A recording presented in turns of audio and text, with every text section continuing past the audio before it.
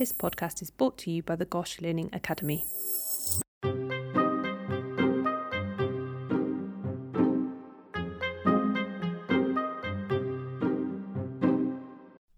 Hello and welcome to Me First Discussion series. Today we're going to be doing episode 3, which is conversations about safeguarding concerns.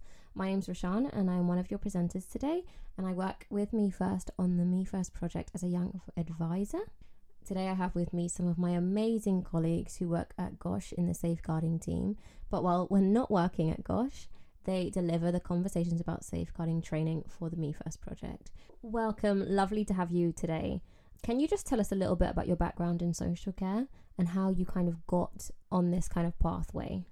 There are 4 of us who have taken on safeguarding concern, having difficult conversations about safeguarding concerns training for social workers. We're all qualified and we've all been qualified for a number of years, and before each of us came to Great Ormond Street Hospital, we'd all had experience in local authority social work. So we've all been social workers who've done the full range of social work, from supporting families under child in need, child protection, and also in care proceedings as well. So we've got a huge wealth of experience. Just speaking for myself, I've got nearly 30 years experience now, and I've worked in community settings. So I've done young people's homelessness, I've worked in women's homelessness projects, I've worked in children's rights, and then as a statutory social worker I've worked in the community, but I've in one of the London boroughs, but I also worked in one of the local hospitals, a general, sort of district general type hospital, and also in one of the prisons in London, supporting women when they were having their babies in a sort of prison setting. So quite a lot of experience, and then I've been here now for, like I said before, about 8 years. And I think my colleagues who are also delivering the training have got a similar sort of variety of background and wealth of experience. We bring lots of our own experience to the training to try and bring it alive and help people to think about some of these conversations that they may be having in their own practice. Amazing. What a breadth of experience that we have on the Me First project. Having years of experience and expertise in safeguarding, why did you choose to take the Me First role alongside your existing one? So I completed the Me First training and I found it a really, really useful training to do and really enjoyed it. And I think I really valued how interactive it was and how as a group we all learnt from each other's experiences and how practical it was at the same sense. So after completing the training, I just really enjoyed it and wanted to be part of it going forward, I guess. Yeah, similar. I also did the training, but I think for me as well, having had a bit of a children's rights background, when I came across this training being delivered in the hospital, it just felt like a neat fit for me to be able to think about social work, but also in this hospital setting, think about how do we make sure children and young people's voices are really heard in the work that we do. And I think actually that social work is grounded in that, our training is grounded in that. So to come across training that was very, very sort of child focused in this setting was what sort of attracted me to it. And I think also in our role, Fiona and I are also delivering the level 3 safeguarding training. So in the hospital, the social work and the safeguarding service are responsible for supporting the hospital to make sure that everybody's trained in a certain level of safeguarding, because obviously it's everybody's responsibility to safeguard children. And we've looked at this course with other people in the department and thought about how this course can fit in with the safeguarding training. The training isn't about the most difficult conversations that you have. It's not always about safeguarding concerns, but it's just about exploring young people's and children's sort of worries, their thoughts, their feelings. And when you start to get a hunch that, trying to tell you something quite difficult, helping our colleagues to think about how we have those sorts of conversations and just how we open them up, support children and young people. So it feels like a really nice fit with our job role, our training role, and then an extra bit of training that we can add on to the safeguarding mandatory training. I don't know if I've said that really clearly actually, because everybody in the hospital has to do a mandatory number of hours training, and there's a sort of set bit of course that people have to do, but outside of that people have got another sort of 4 to 6 hours that they have to do every few years, and there will be options and people can choose to do something around learning disability or something around domestic abuse or various other subjects, and one of the subjects will be this one, which is how to have difficult, sensitive conversations with children and young people. So it'll be an option that's available to people. And I think it's really important because often we get people calling us, asking questions about, oh, somebody said this or they said that, what should we do next? and they'll kind of look to us to sort of go and maybe speak to the child or young person. And most of the people calling us up are more than able to have that conversation themselves. And I think it's just around having a confidence and knowing what to do and say in those situations, which is what this training really, really supports people to be able to do. Yeah. And we help people to think about those anxieties. So we help professionals to think about what is it like for a young person to be on the verge of telling you something difficult. How might that feel for them, and put yourself in their shoes. But also, when you get that hunch that somebody's about to tell you something, how might you be feeling? What are your anxieties and worries that might come into play at that point, that might, you might be standing there thinking, oh, I don't know how I'm going to react, I don't know if I've got time for this conversation, and so on. And we try and unpick some of those things that can sometimes get in the way or feel like they're getting in the way of having those conversations. That's amazing to hear now that the Me First Conversations about Safeguarding Concerns is part of a mandatory selection where people can choose it to elevate their learning. My next question is, can you tell us a little bit about the Me First Conversations about Safeguarding Concerns module? So this Me First training is really around sort of exploring different ways to have conversations around safeguarding concerns. And I think we all recognise that having these conversations, it's not rocket science, and we often find that people just lack that confidence in being able to do this, and this is what we hope this training really sort of boosts people's confidence and being able to have those conversations with children and young people. I think it's really important that we kind of have these conversations in the moment. So if a young person or child says something to us, or we notice something, then if we're able to have that conversation with them there and then at that time, then I think that really is best for everybody. So we're really hoping this training really boosts everyone's confidence to be able to do this. So we look at how to have these difficult conversations. We often look at how we have conversations in our own personal life, what works for us in our personal life, what do our family and friends help us with, and then how we can kind of translate these conversations into our professional life. And I think we sort of also explore what the difficulties and challenges are for us in our professional life, and how sometimes it can be difficult, that we have sort of time pressures, we have clinic pressures, what's kind of preventing us to be able to have these conversations. And so we really try and focus on that a little bit. And I think we really just aim to develop people's skills to sort of work through how they can have time, and also work through sort of their confidence in being able to talk to people. I think the other thing that we do is we link back to the Me First, the other aspects of the Me First module and the Me First website, because there's just a wealth of materials there to help, because not all children and young people are the same. They might have different kind of communication needs or specific things that you have to take into account. So we link back to the Me First website, but also we've got a bit of a model that we go through as well, and we have all these sort of conversations together about our thoughts and feelings about having conversations, and then we've got a bit of a model, a bit of a way of sort of doing it. So we've got a bit of a structure that people can go away with, that they can use in the conversations that they have. And ultimately it's about having a conversation and making plans with young people and making sure that they're really included in formulating those plans. And one of the things we say is sometimes we have a conversation with a young person and we don't know what we're going to do next, but we can at least say to them that we've heard them, that we've listened, that we take seriously what they've said, and that we've, in the hospital we've got colleagues who can help us to come up with, ideas about what we'll do next, so that they feel included and they feel safe and it feels contained. And we have a bit of a practice as well, and we put ourselves in the sort of hot seats. People get really anxious about role plays and things, but we do the role play, but we take ideas from the people who are participating in the course, rather than putting people in the hot seat, because we know that often people get anxious about that. So we take that role on ourselves. I think the key message really, isn't it, is we just say have a go. It's important to have a go, and that's really what the training's just sort of summarising. Yeah. Wow, completely amazing. Thank you for summarising that.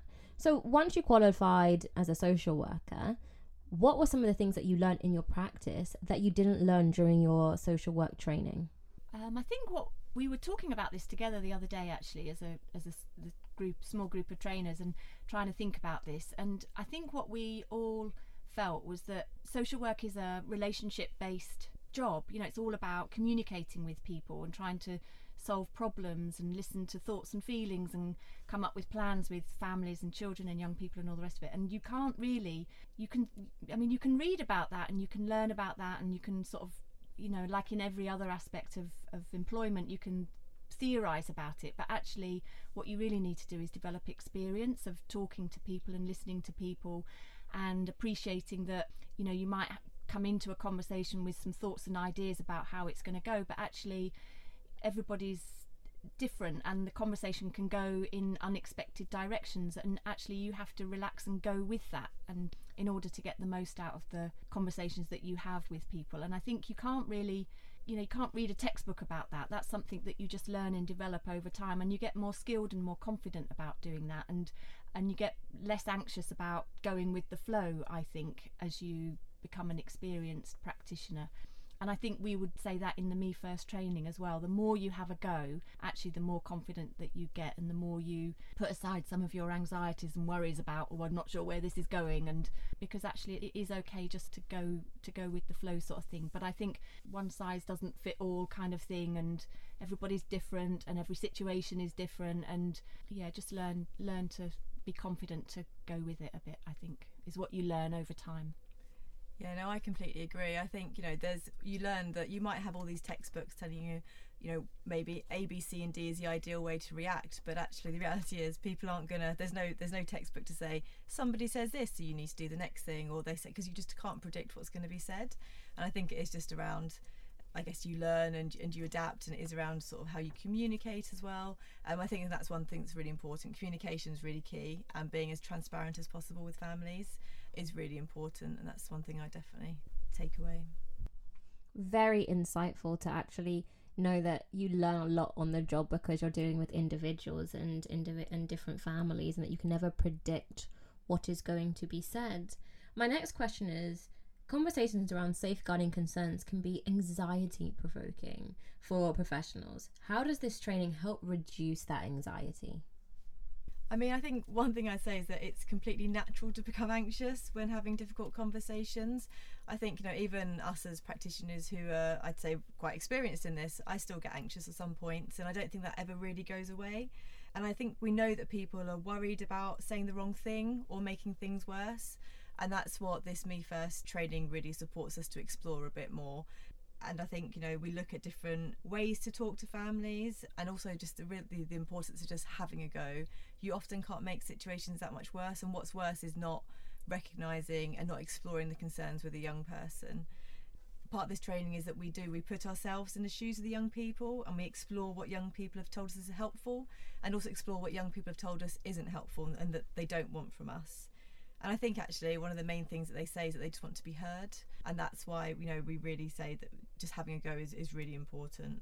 And I think Eileen mentioned earlier about sort of the framework that we have and we do use, and that can be used as a bit of a guide and structure and a tool to sort of frame some of our conversations. However, as we were also mentioning earlier, you know, there is no textbook answer, and I think, you know, just going through this training gives people the confidence a bit more to start those conversations and have a go, and we kind of see where we go from there.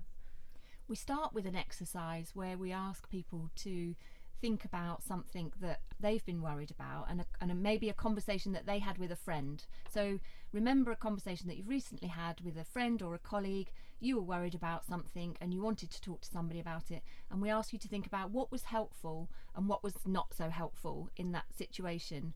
Because actually this is not rocket science, because what young people tell us is helpful is actually what we experience as being helpful. It's, you know, we're all having similar conversations, and so there's nothing sort of magical about having conversations with young people. They are similar to the conversations we have with each other, and obviously we put some professional framework around that and some boundaries, and, you know, we don't start sharing our personal experiences with young people, but it's just sort of drawing on our own experience and what we find helpful and just making the comparisons. And I think that does alleviate anxiety, because people say, oh yeah, when I've got a problem, this is what I find helpful. So actually maybe if I behave a bit like that with a young person when they're telling me about a worry, they will find that helpful.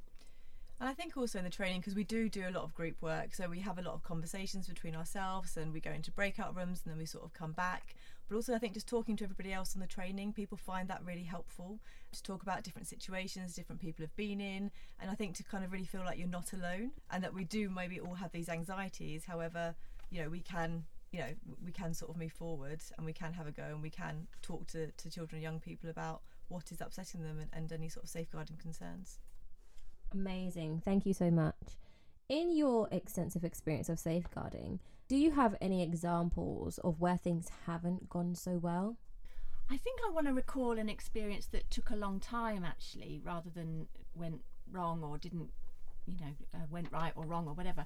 But one of the things we talk about in the Me First training is this idea that vulnerable young people often build a wall around themselves and become quite guarded and quite selective about who they will speak to and who they'll trust.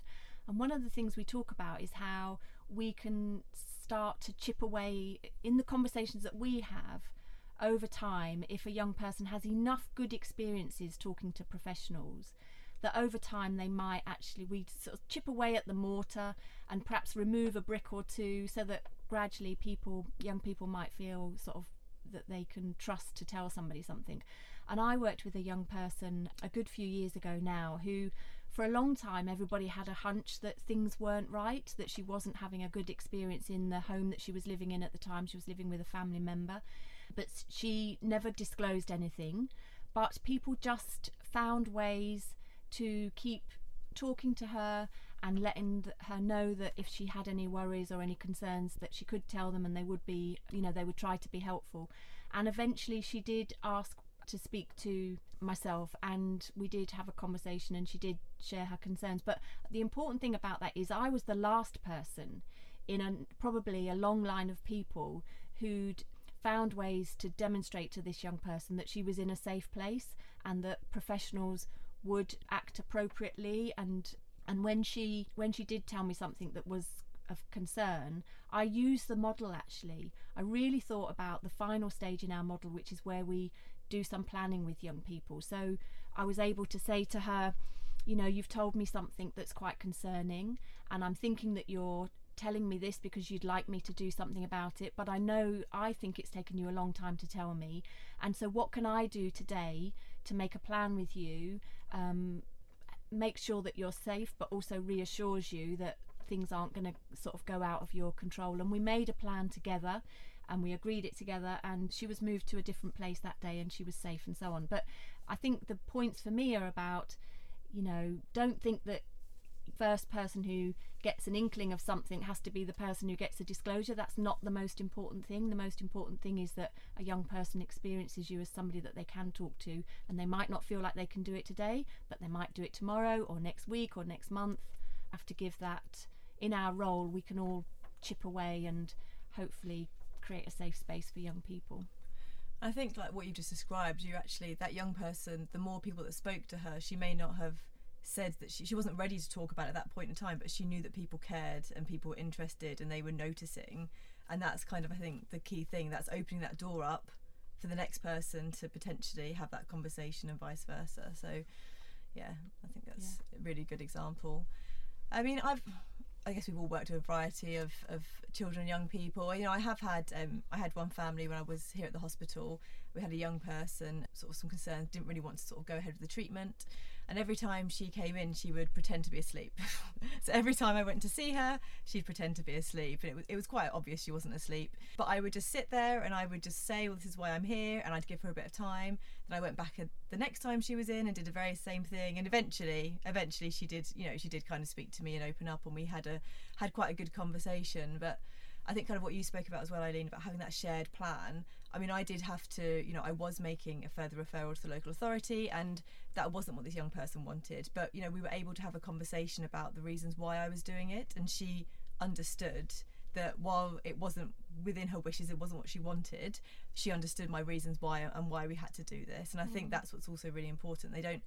The outcome might not always be what that child or young person, feels is right for them at that point in time. But if we have that conversation with them and explain the reasons why, as we did with the parents as well, just that transparency really helps and supports the next people that when, the local authority social workers who then went to see her, it kind of created that open and trusting, I think, transparent atmosphere. But I think young people may often be ambivalent about what they want to do about something, because they may have a worry and they may want to tell somebody and they may want somebody to do something about it, but actually they may also be worried about the consequences of that for themselves and for other people in their families and so on. And so often we are working with young people who we'll feel quite torn. We'll feel like, I want to tell somebody and I want something to change, but I am worried about what that's going to look like. And so we often, when we're having conversations with young people, trying to reassure them and work with them, and especially with young people as they're getting older as well, they really have to have some control and some say, and more and more we have to respect young people's right to make decisions for themselves and so on. What would be some of your top tips to opening up safeguarding conversations with young people and children? Top tip, that is a bit of a tricky one, but I think really is to build a rapport. Actually notice them. I know we're all busy doing things, but ask them how they are, what are their interests, notice maybe if they got something with them that looks like they're interested in a certain activity. Just really sort of build that rapport and have that sort of chit chat with them and make the time to do that. And then they're going to much more, the more you do that, the more they're going to open up to you and feel sort of comfortable. I mean, I don't know what you think, Eileen.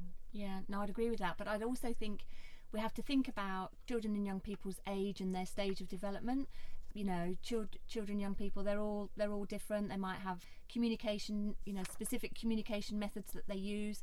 One of the things I do, particularly if I'm working with children with learning difficulties, is go and visit their school. I mean, obviously that's a luxury of time when we're doing some planning around some treatments and things, but you go to a school and learn how teachers and the peer group talk to and communicate with children, and then we can replicate that in the hospital environment and in our communication with young people. And that's really good because we're using methods that are familiar to them, but also we're creating a bit of familiarity across different environments. So it means then that home might be a bit similar to school, might be a bit similar to hospital, and we're just creating a comfortable and familiar environment.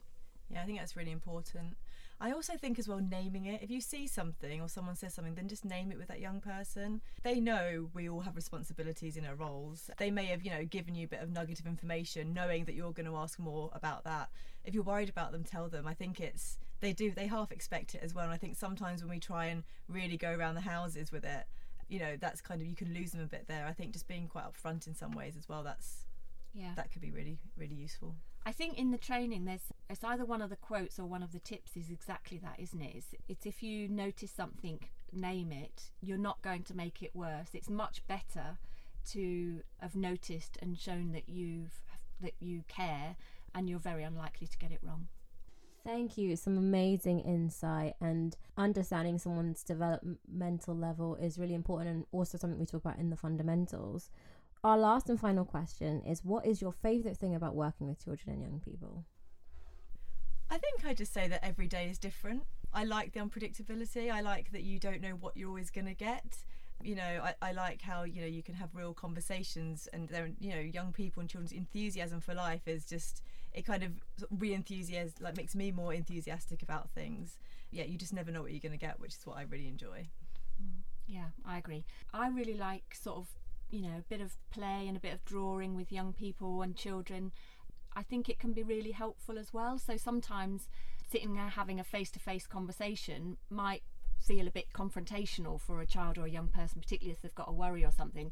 But if you get some pens and paper and do some drawing and colouring and have a bit of fun, then I think you create a nice relaxed atmosphere where children and young people are more likely to speak to you. But also at the moment I've got a new book that's teaching me to draw animals, and young people absolutely love it, and I love learning how to draw walruses, and you're learning together. I'm learning to draw a walrus.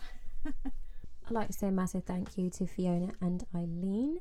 You guys have been amazing today, and your last little tip about actually it's the young people that keep you enthusiastic about your role, but also the ability to bring your own personalities and what you're interested to your job, which actually makes it a little bit even more fun, is immensely amazing. I'd like to just say a massive thank you again, but also to the Learning Academy and Gosh Pods for featuring the Me First series. Thank you all for tuning in. Our next series is all about transition, and that will be our last and final one, hopefully talking about the launch which is happening about transition.